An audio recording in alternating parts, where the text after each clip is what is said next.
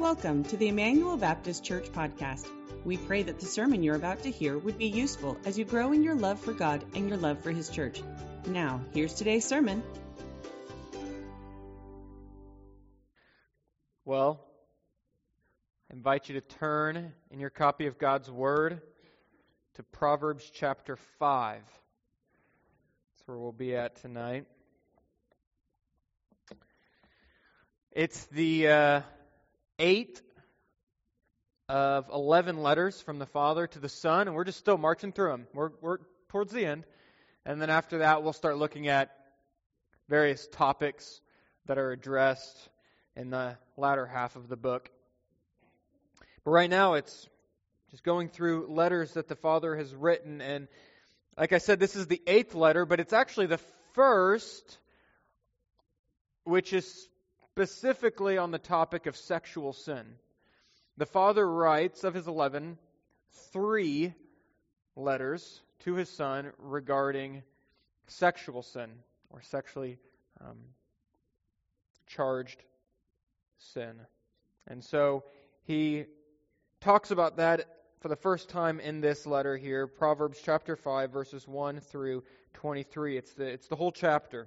And so we'll be looking at that tonight. But I think that tells us something, that of 11 letters that a father writes to his son, in God's holy word, 3 of them are focused in on the particular sin of sexual sin. I think that tells us something, right?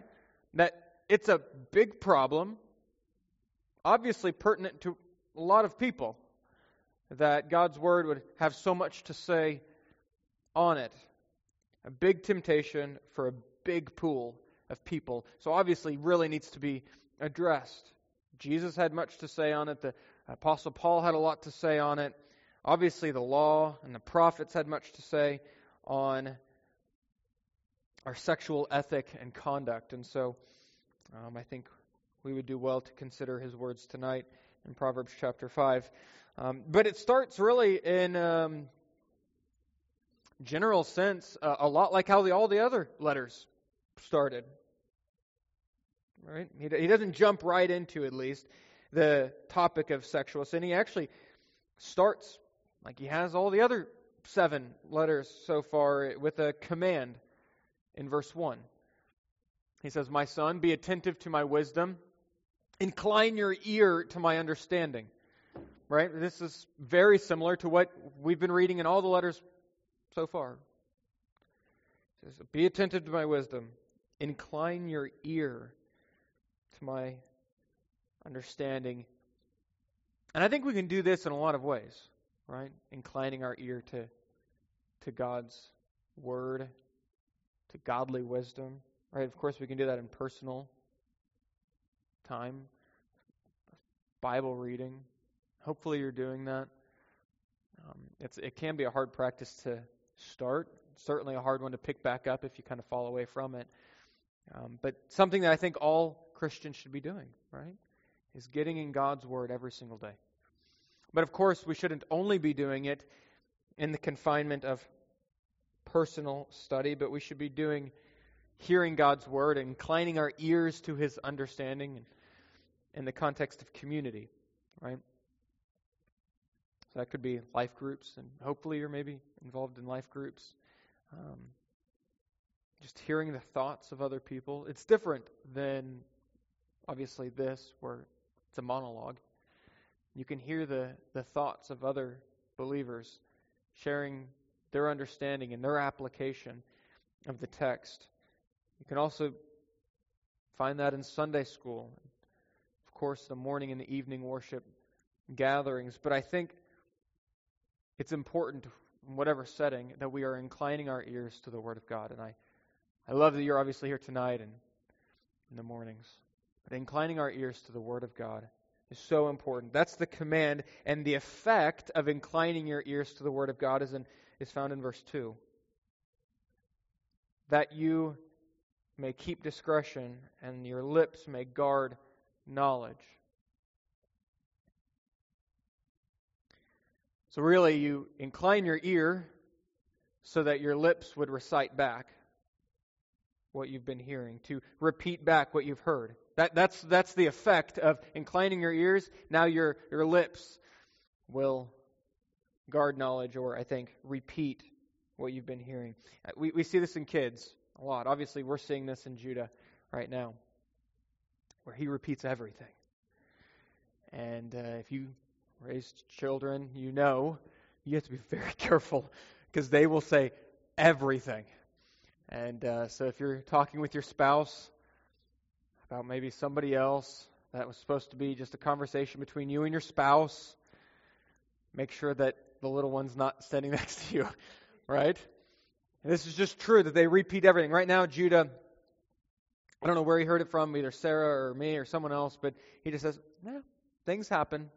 He just says that all the time. And so he was walking to the table the other night, and he wants to be a big boy. Right now, he's very independent. He has to buckle himself in his car seat by himself. He has to carry his food by himself, all this stuff. And so anyway, the other night he was carrying his plate, and he dropped it and just spilled everywhere. And he just looks up and he goes, things happen. Okay. So, that happens sometimes. Another one is we'll be driving in the car, and he'll yell back to Sarah and I in the front seat, how you doing back there? And he'll just, well, we're doing good. How are you doing back there? He just repeats everything that we are saying. Our lips will recite what our ears are inclined to. And I don't think any of us grow out of this, right? It's not just for kids that we mature out of. This is a reality for all of us. When we take something in, we end up regurgitating it back up. Right? We end up repeating what we hear. And so I think that comes to, when you look at Christianity and you look at being an evangelist for the gospel, hopefully you want to be. I want to be somebody that is proclaiming the gospel. Right? If you want to be a voice for the gospel to a world of sinners that need to hear it, you have to surround yourself with the words of the gospel first. If you don't, if you're not regularly in the Word in personal time, if you're not devoting yourself to the corporate gathering and whether it be Sunday school or life groups or something like that, it's kind of a stretch to expect yourself to then, when the time arises, to be a spokesman for it when you haven't surrounded yourself all week in hearing it. I think that's what we're learning here in Proverbs 5, 1 and 2. Incline your ears so that your lips may speak it. That's the effect of the command. And then he gives a reason. Verses 3 through 6. This is why you want to incline your ears so that your lips may guard knowledge. Here's the reason why this is important, why it matters, is because you will be tempted at some point, and you will need the Word of God to defend with. So he says, we read it all in one thought.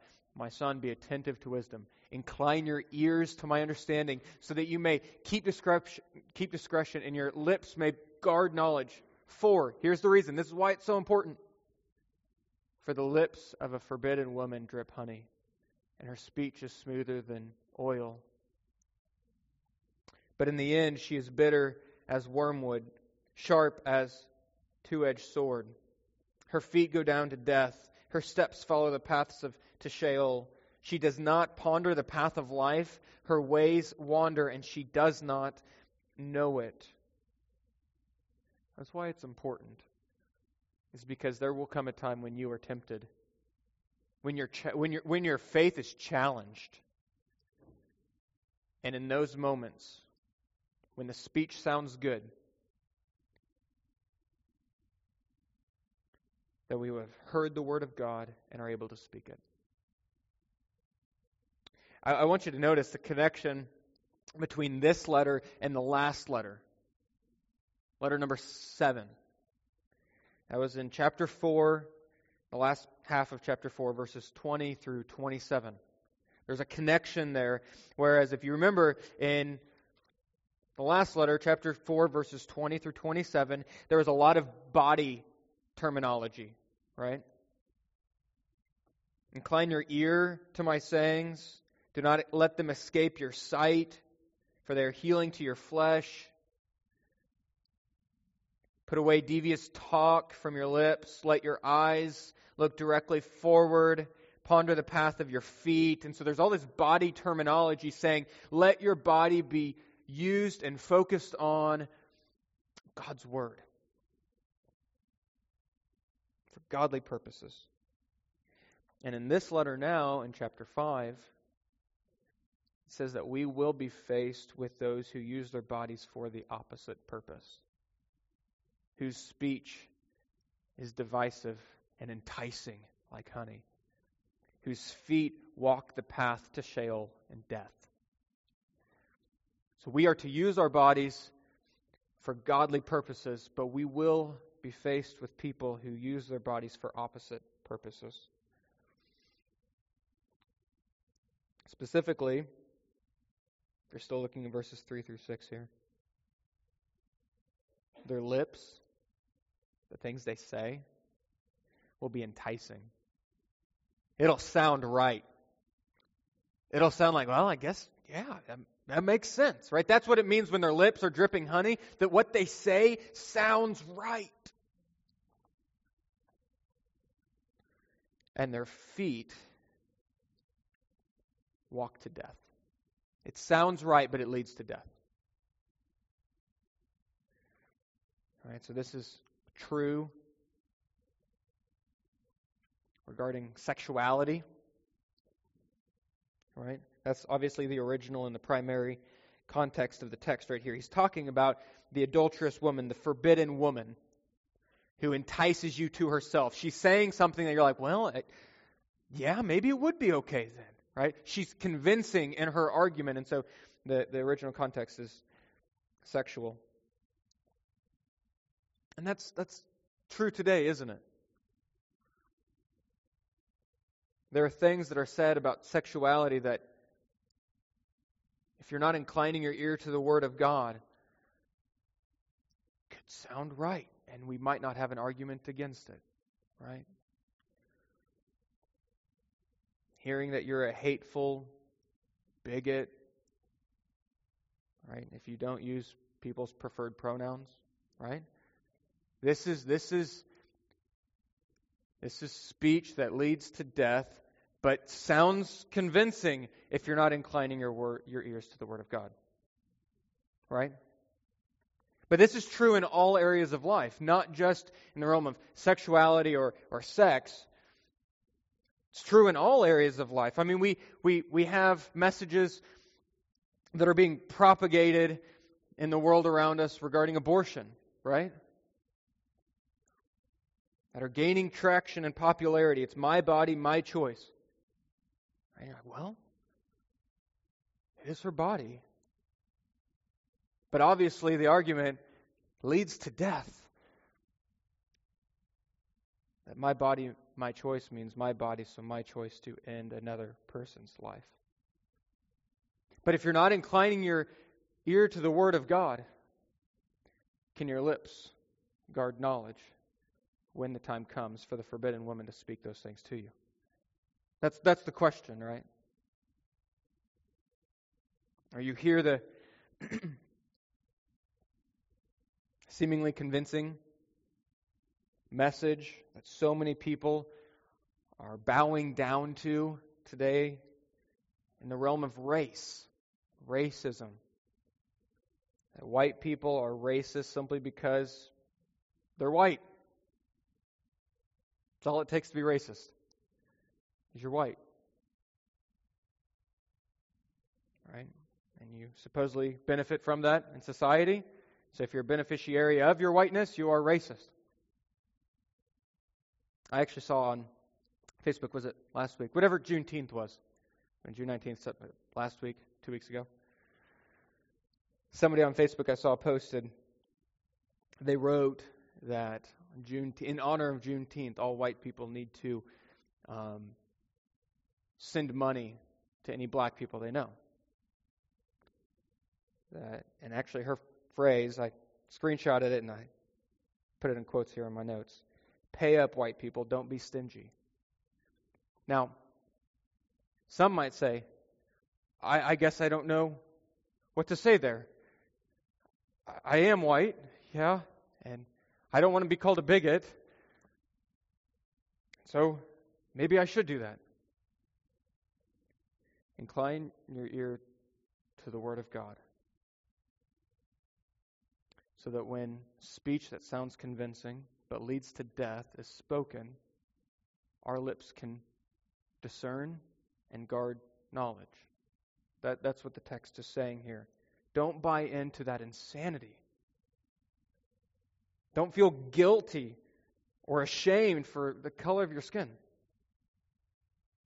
No one should, no matter what color your skin is. And so, the main idea here in this text, looking at Proverbs chapter 5, is that we should know godly wisdom, verse 1, so that we can repeat it with our own lips, verse 2, when we're faced with believable yet deadly messages, verses 3 through 6. And those will come. They will come. And when they do, we need to have inclined our ears to the Word of God. Right? But then he gets more specific in the rest of the letter, verses 7 onward, regarding sexual sin. So, any people taking notes, outlining here? I think verses 7 through 14 are the Father saying is what not to do and reasons for that. And then verses 15 through 23 is what to do instead and reasons for that. So first, what not to do, reasons for it. And then second, what to do instead and reasons for that. Let's walk through those one at a time. Firstly, what not to do. Verses 7 and 8, and I will simplify it with one word. Drift. Drift. Do not drift. This is what he's saying in verses 7 and 8. And now, O sons, listen to me. Do not depart from the words of my mouth. Keep your way far from her. Do not go near the door of her house. Do you see this? Don't drift. Don't drift. In other words, don't flirt with temptation. Don't, I think common vernacular and idiom that you and I might use is don't toe the line, right? Don't toe the line. I remember when I was growing up, my dad would take me up on a helicopter ride. And the helicopter was sitting there idle. Of course, the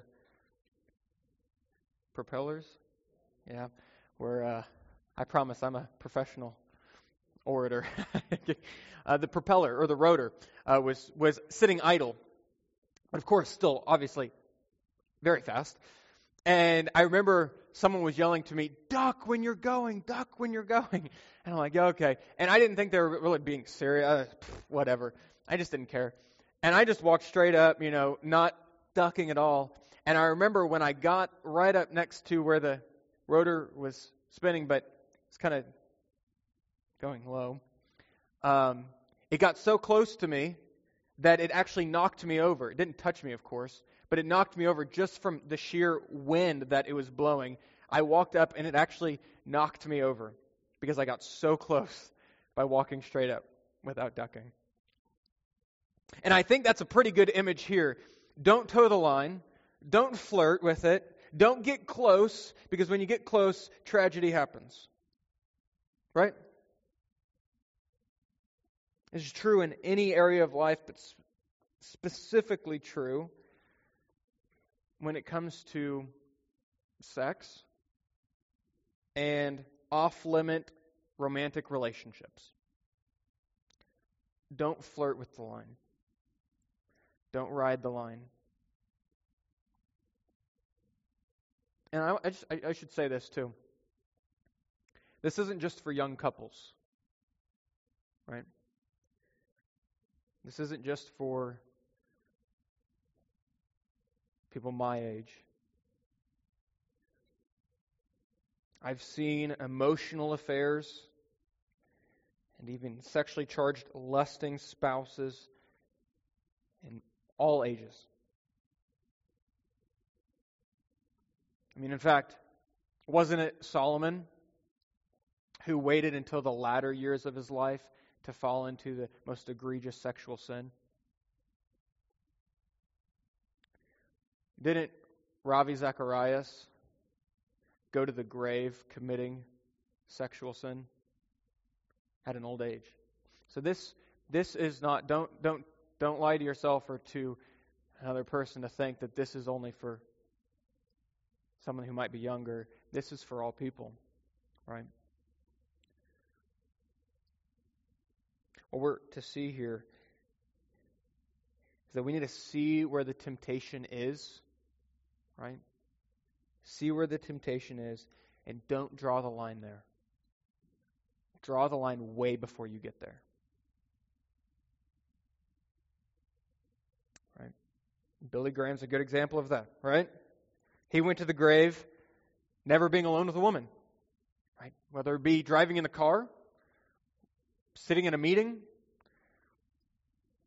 he saw the temptation and he drew the line way before. Don't drift, the Father says. Don't gravitate towards, because you'll find tragedy. And really that's his reasoning. It's because that you will pay a great price if you do drift, if you do toe the line, if you kind of go near the door of her house. You'll find yourself going inside. Right? So he gives his reason here in verses 9 and 10. And I'll say this. He doesn't have to give a reason, does he? He's God. This is God speaking to his children. God doesn't have to give a reason why he says what we should or should not do. Right? If he simply says don't do it, obedience is expected, right? Whether we understand his reasoning or don't understand it, we don't like his reasoning or we do like it, really doesn't matter, right? If God is saying and God's word is saying, obey.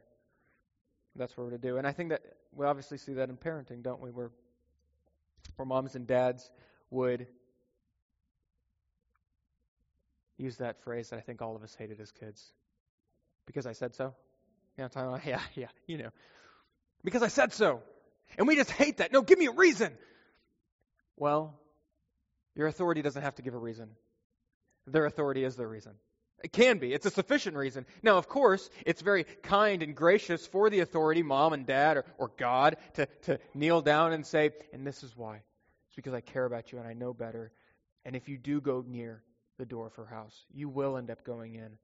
So don't put yourself in that position, right? So they can explain and they can give the reason, but they don't have to. Their authority is the reason. And yet, God does give his reason in kindness. He graciously explains verses 9 and 10. We see this is why we don't go anywhere near the door of her house. He says, lest you give your honor to others and your years to the merciless, lest strangers take their fill of their strength and your labors go to the house of a foreigner. I think maybe I didn't have verse 10. So this is why. This is why we don't flirt or toe the line. It's because the consequences of falling into that temptation can be devastating. Right? You see, you would give up your honor. He's saying to his sons, if you go and you step into that house, you're giving up your honor. Right? We see that played out all the time in real life, don't we? Pastors step down from their position of honor when they step into that house. Right? Presidents will get taken down. Thinking Bill Clinton, right? Monica Lewinsky. Places of honor removed because you stepped into that house. Right? I've seen, or I know of a family where a man had to confess to his whole family what he had done And it took him years to work back or gain back their trust and their respect. When you step into that house, you lose your honor.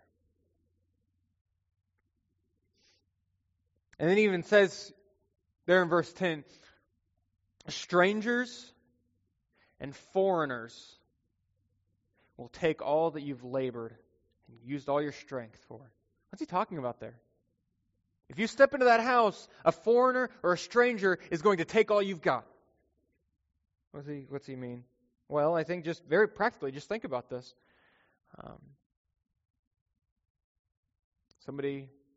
He's talking to his sons here. He says, "O sons, a man steps into an adulterous affair, walks into a stranger's house. Now it is his responsibility to care for her, especially if he impregnates her, right? To take care of that child, to use your money to provide for her and the child." So he says, don't step into that house, because when you do, you lose honor, and it's going to be great expectations for the rest of your life. And ultimately, he says you're going to regret it.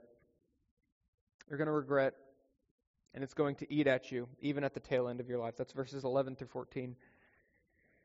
He says, at the end of your life, you groan when your flesh and your body are consumed, and you will say, "Oh, how I hated discipline. My heart despised reproof. I did not listen to the voices of my teachers or incline my ear to my instructors." I'm at the brink of utter ruin in the assembly of the congregation. You see this? The voice of a man who had to live the rest of his life with that decision. I think that's something you and I, all of us, should really reflect on, learn from his mistake in the Word of God, that we might not follow him in his footsteps. I think the beautiful thing of the gospel, one of the amazing things of the gospel, there's so many beautiful things, but one of the great beauties of the gospel is that as soon as you step into a relationship with Jesus, your guilt is gone, right? Your guilt is gone. Your shame is removed. And Jesus doesn't see the stain of your sin anymore. From that day on, past sins, present sins, future sins, the shame and the guilt is entirely removed, and you stand before a holy God, perfectly just and accepted. Amen to that. And yet the practical reality is there are still consequences in this life that we must face for our actions. Right? When you think of the analogy of a murderer who justly goes to prison for the rest of his life, and he finds Jesus in that prison. Praise God that he has been forgiven by his egregious sin. He is accepted before a holy God, loved for eternity by him. And yet he's not getting out of that prison. He's in that prison. Rightfully so. For the rest of his life. We can be accepted by Jesus and yet still have to walk with the baggage and the consequences that some of our decisions make. I think that should be a deterrent for you and I from stepping in that door. Whatever that door looks like for you. Right. So summary is, do not drift towards temptation because it will devastate your life. It will devastate your life. Whatever that is, whether it be sexual sin or some other sin, giving yourself over to it, sin will naturally always devastate our lives. So what he says to do instead, and his reasons for it very quickly, verses 15 through 20. He says, drink water from your own cistern. This is what to do instead. He says, drink water from your own cistern, flowing water from your own well.